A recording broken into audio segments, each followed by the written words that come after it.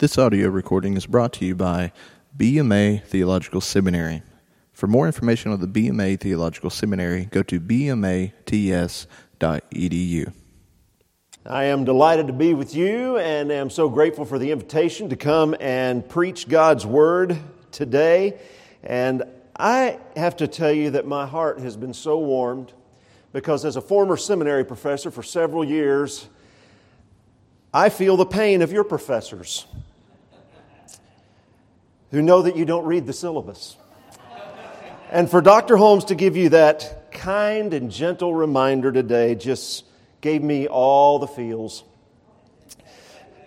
Read your syllabus and your Bible. And we're in Philippians chapter 1 today. And I want you to think for just a minute as we prepare to look at God's Word, who your heroes of the faith are. Who are those people that you look to when you think of the people that you would like to emulate? When you think of the people that have really gone before you and set the standard, who are those that you think about? You go back to Scripture. Maybe you think of Moses. Maybe you think of Daniel. Maybe you think of the Apostle Paul. Or as you're going through church history, one of my favorites is Polycarp, the Bishop of Smyrna from the 2nd century. Such a great hero of the faith. Or maybe you go to the Protestant Reformation and you're thinking of Luther and Calvin and people like that. Or even think about the people today that you really look up to as believers. And think about the lives that these people have lived. Have the real heroes of the faith, the people that you look to as being strongest in their faith, have these people had the easiest lives? Are these the people that have just coasted through life without ever facing difficulty? Absolutely not. In fact, one of the reasons we look to these people is because they have faced great difficulty and yet they have persevered. They are these folks we've just heard about from the Confession of Faith who made it. Even though at times God's face was clouded or obscured from their lives, they have persevered because the power of Christ and His saving power in their lives. These are people who have scars. Many of them have scars on their bodies, but they all had scars on their souls. Because the truth is, if you are walking with Jesus, if you are fulfilling the calling that He has placed on your life, you will receive scars. I want you to look with me again as we consider what Paul said in Philippians chapter 1. I'll focus on verses 18 through 30 and then even narrow the focus a little bit more. The context here, as we just read, as we build up to chapter 18, is that Paul gets a report that some people are preaching Christ with false motives. Some are preaching out of envy. Some are preaching out of rivalry. They have these selfish desires. And look what he says in verse 18. What then? Only that in every way, whether in pretense or in truth, Christ is proclaimed, and in that I rejoice. Now, we need to be careful to remember that he's not just happy anytime someone preaches and uses the name of Christ. He's not happy just that any preaching is taking place, but he is able to rejoice even though he is in prison and hearing about his opponents or even trying to bring trouble upon him. And if they are preaching the true gospel, if they are really preaching Jesus Christ crucified and risen and ascended on high, then Paul rejoices because his priority is not his own life, not his own comfort, not his own ease, not the success of his ministry from outward appearances, but his priority is that the gospel of Jesus Christ be proclaimed. He goes on to say, yes, and I will rejoice, for I know that through your prayers and the help of the Spirit of Jesus Christ, this will turn out for my deliverance, as it is my eager expectation and hope that I will not be at all ashamed, but that with full courage, now as always, Christ will be honored in my body, whether by life or by death. Now, he's expecting to be released. He's expecting this imprisonment is not going to be the end of him, and he was right at this point. This was not his final imprisonment that led to his death, but he is still not certain, and he says, but whether I live or die, Jesus will be honored in my body. Verse 21, he says, for to me to live is Christ, and to die is gain. If I'm to live in the flesh, that means fruitful labor for me. Yet, which shall I choose? I cannot tell. I'm hard pressed between the two. My desire is to depart and be with Christ. That's far better. But to remain in the flesh is more necessary on your account. Convinced of this, I know that I will remain and continue with you all for your progress and joy in the faith, so that in me you may have ample cause to glory in Christ Jesus because of my coming to you again. If he lives, it's a good thing. If he dies, it's a good thing. If he lives, he continues to advance the gospel. If he dies, he gets to be with Jesus. He says, which should I desire more? That's what he's talking about, choose. He's not contemplating suicide here. He's not saying, should I choose to go ahead and die or should I choose to live? He says, which should I choose to be my desire, my highest desire? I really want to be with Jesus, but there's work left to be done, and there is fruit left to be born. And now he encourages them. And it may not look like encouragement on the surface, but sometimes words of encouragement are the most difficult words that we need to hear. In verse 27, he says, only let your manner of life be worthy of the gospel of Christ, so that whether I come and see you or am absent, I may hear of you that you are standing firm in one spirit, with one mind, striving side by side for the faith of the gospel. Again, we see his passion to see the gospel proclaimed. He says, and not frightened in anything by your opponents. This is a clear sign to them of their destruction, but of your salvation, and that from God. For it has been granted to you that for the sake of Christ you should not only believe in him, but also suffer for his sake, engaged in the same conflict that you saw I had and now hear that I still have. Do you see this word in verse 29? I don't want us to gloss over this.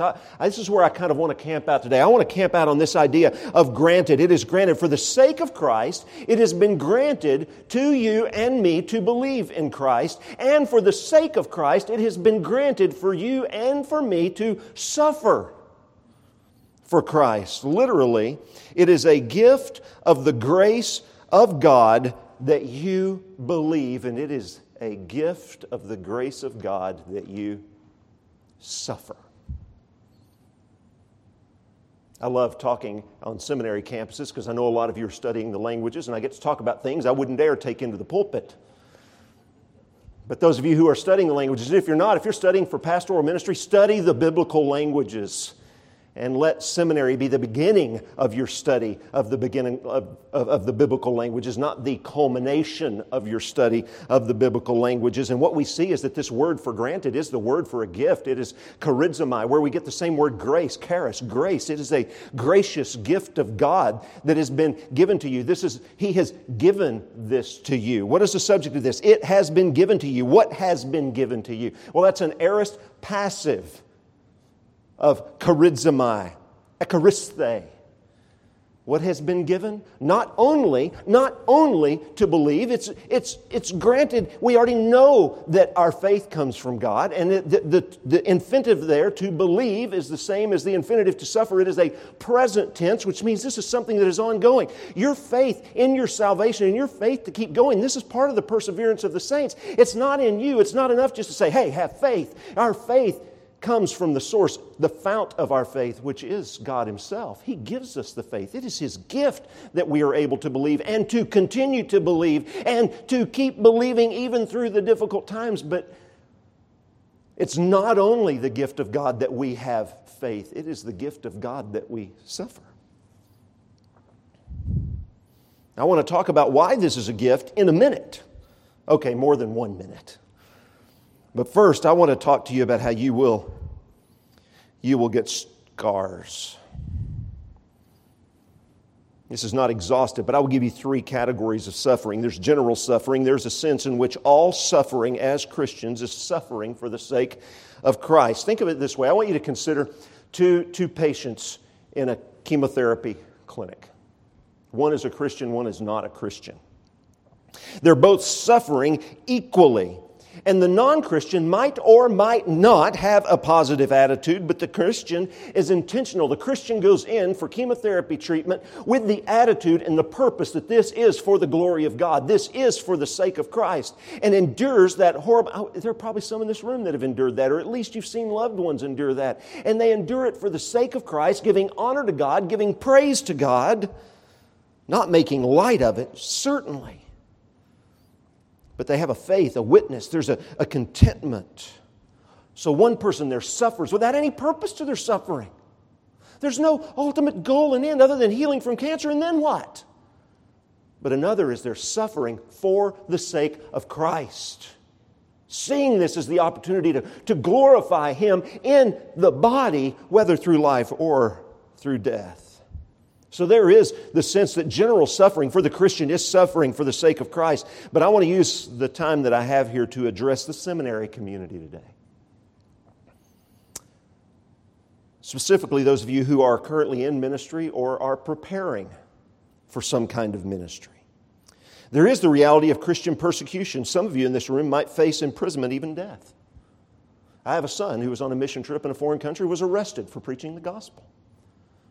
Now, it sounds worse than it is. He was detained for a couple of days and released, but that is a very real possibility. We know that we have missionaries who are occasionally detained. I just came back the last 2 weeks. I was in a foreign country where I was teaching seminary classes in underground settings, and it was illegal for me to be doing that, and I faced the possibility of being detained. They would have just sent me home, but there are people there facing that possibility every day of their lives. We have missionaries serving in countries like this who are at great risk. In fact, it's not uncommon for us to have missionaries who are martyred for their faith. For some of you, that might happen. That may be a reality.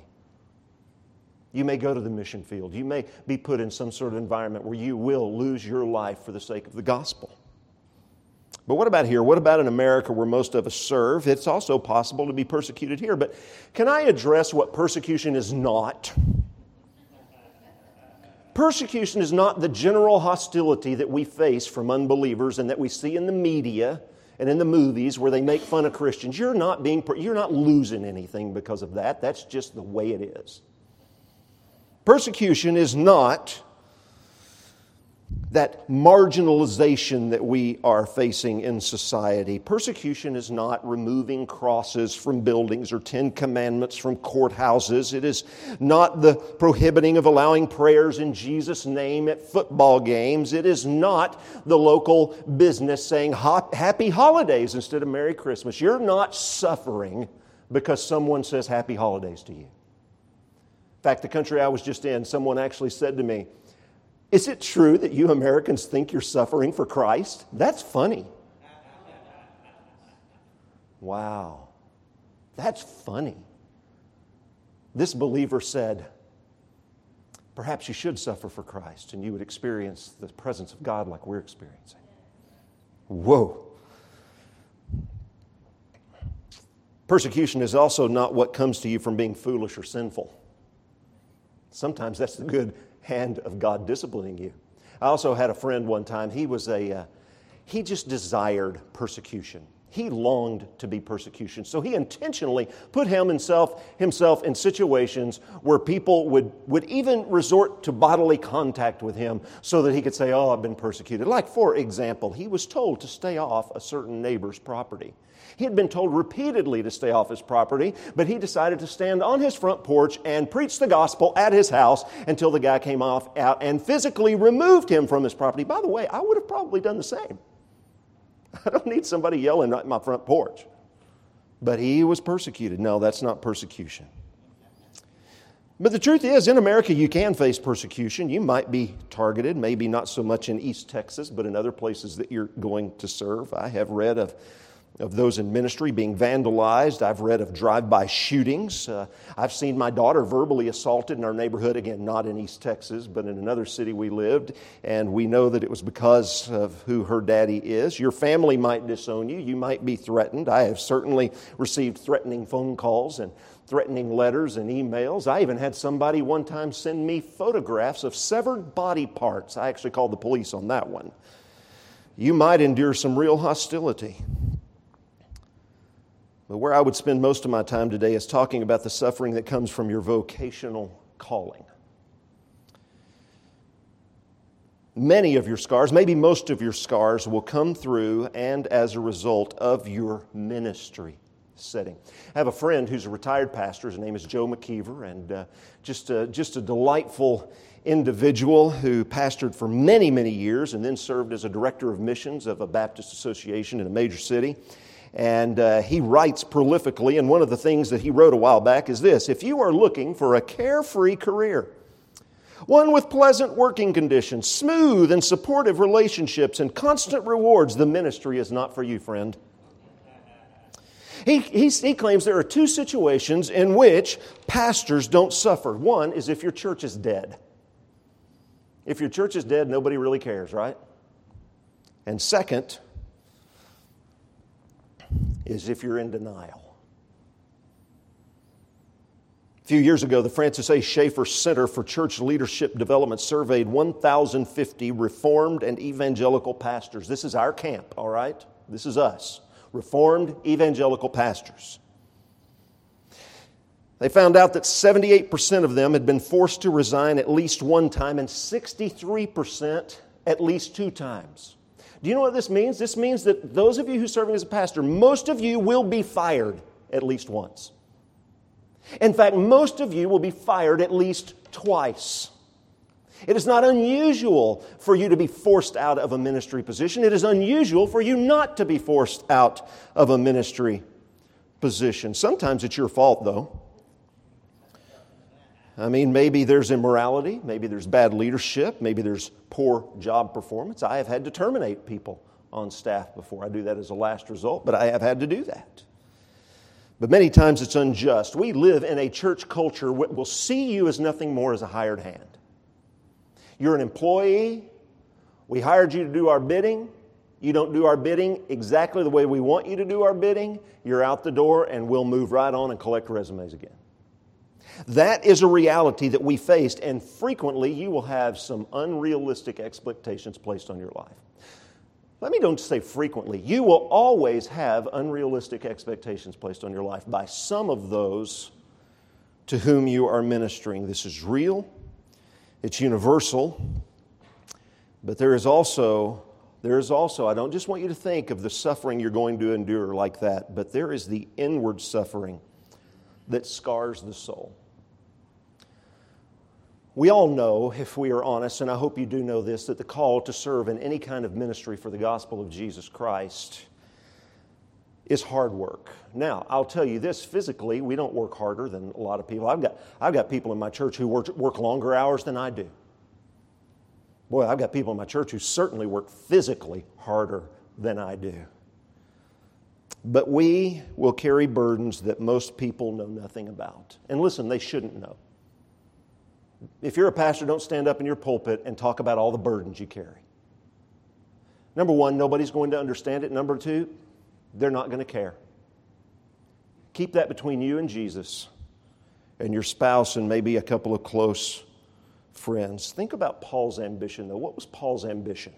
When Paul talks about his ambition in ministry, he talked about one day standing before God and giving an account. And he wanted to be able to present the people that he had led to the Lord, the people that he had ministered to. He wanted to be able to present them before the Lord as holy and blameless in His sight. His ambition was not a bigger paycheck, a nicer car, a bigger church. His ambition was the spiritual health and maturity of the people under his charge.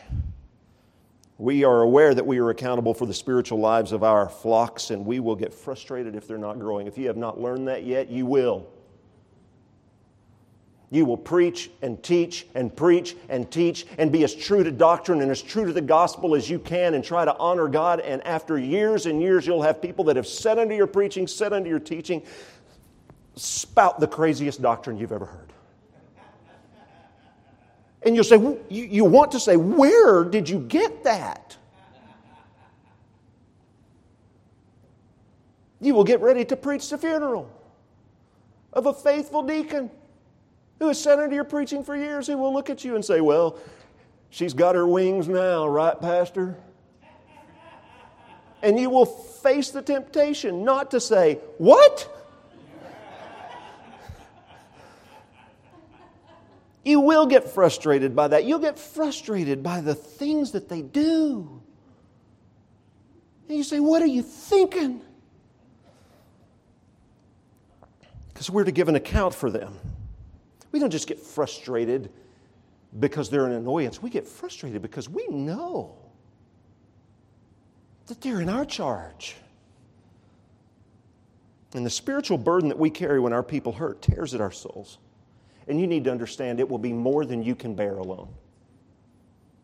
Jesus said, "Come to me, you who are weary and heavy laden, and I will give you rest." He said, "Take my yoke upon you." Now, what do you put a yoke on an animal for? Do you put the yoke on before you put it to bed at night? You put the yoke on to go out in the field and work. He says, "You come work with me." The thing is, he says his burden is light. The burden will be way far beyond what you can carry. You need to know that. And if you aren't on your face daily before God, it will crush you.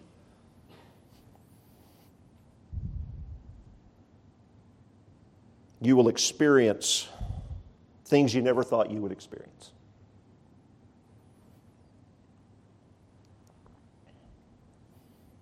Maybe you'll experience some of the things that I've experienced. I could go on for days talking about them, but a few. Maybe you will experience walking into a hospital room where a man is sitting holding his dead child who just died in his arms. And he will look to you and say, "Pastor, why?"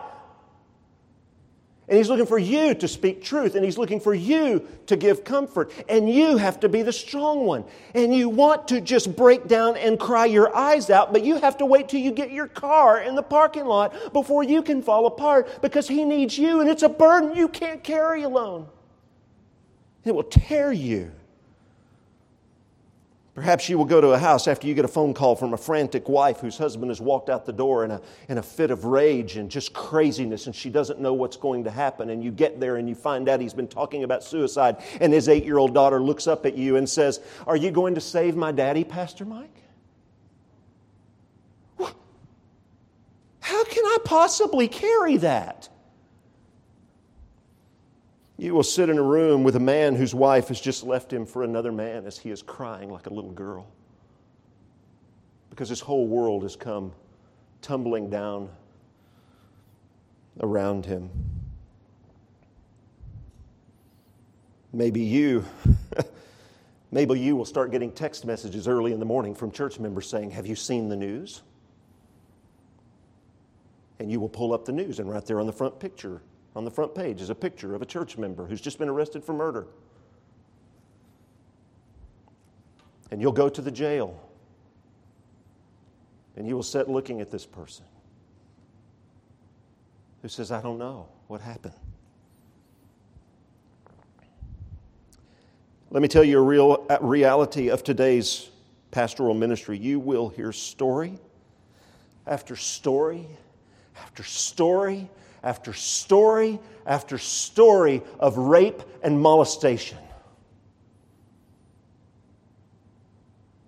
And the cuts that these people inflict on themselves with razor blades will cut your very heart.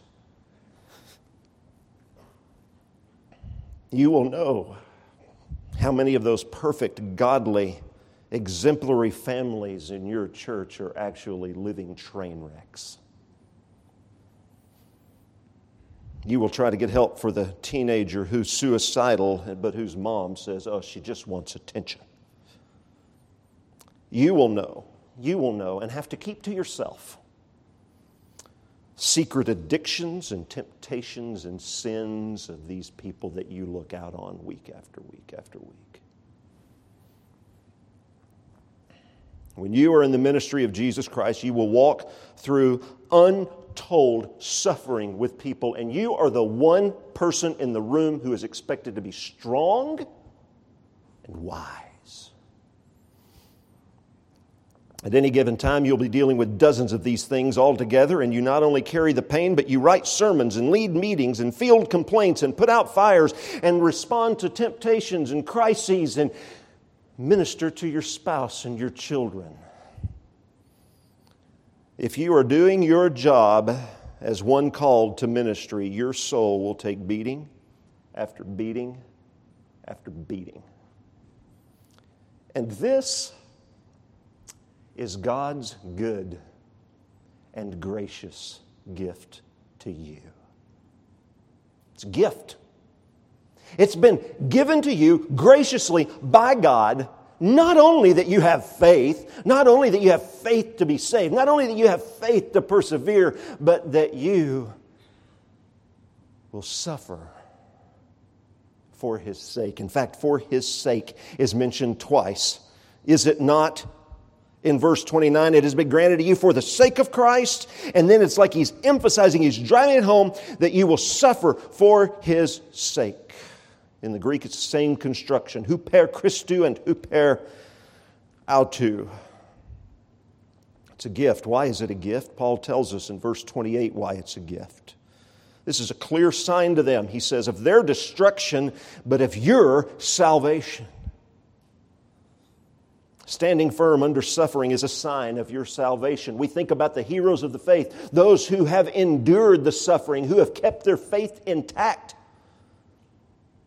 Why do we look to them? Because it is a clear indication, it is the evidence that they were the real deal, and it will be for you too.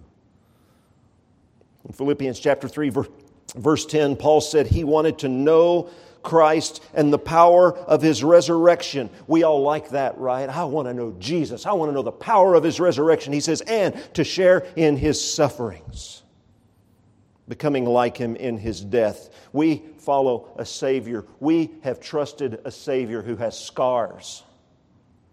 Scars on His back, scars on His hands, scars on His side, scars on His forehead. Bloody and bruised and beaten. He was crushed for our iniquities. Crushed. He was crushed. It was the Lord's will to put Him to shame. And if Jesus has scars, His followers will have scars too. Peter says in 1 Peter chapter 4, verses 12 and 13, Beloved, do not be surprised at the fiery trial when it comes upon you to test you as though something strange were happening to you, but rejoice insofar as you share Christ's sufferings, that you may also rejoice and be glad when His glory is revealed. We identify Jesus the most when we suffer for His sake, and we should consider it strange if we don't. I know you're saying, I thought you were trying to encourage us today. Believe it or not, I am. I'm trying to encourage you by giving you the reality of the situation and by telling you that it is a good and gracious gift of God. I'm trying to encourage you by telling you that this is confirmation for you of who you are in Christ and what you're doing in Christ. If you are walking with Jesus, you will have scars, but I would encourage you, don't be afraid, don't be shocked, don't be surprised. Stand firm, stay on your face before Him, stay in the Word, and do your job. And then rejoice. Rejoice that you have scars, because those scars confirm your salvation, and those scars affirm your calling. So yeah, be encouraged that you have the high and holy privilege to being able to follow Christ into His suffering, becoming like Him, becoming like Him, becoming like Him. Even in His death. It's a good gift that He's given to us. Let us embrace the calling, embrace the faith, and embrace the suffering. Let me pray for you. Holy Father, I want to pray for these here who are serving in some sort of ministry for You, those who may not be serving yet, who are training, preparing. Father, help us to see that the suffering that You have called us to is good for us and glorifies You. It's a gift to us, and it happens for Your sake. So, Father, I pray for them that they would embrace the calling, that they would embrace the suffering, that they would embrace the scars, and that we would rejoice knowing that the good gift is also the faith to believe, to endure, to persevere, so that one day,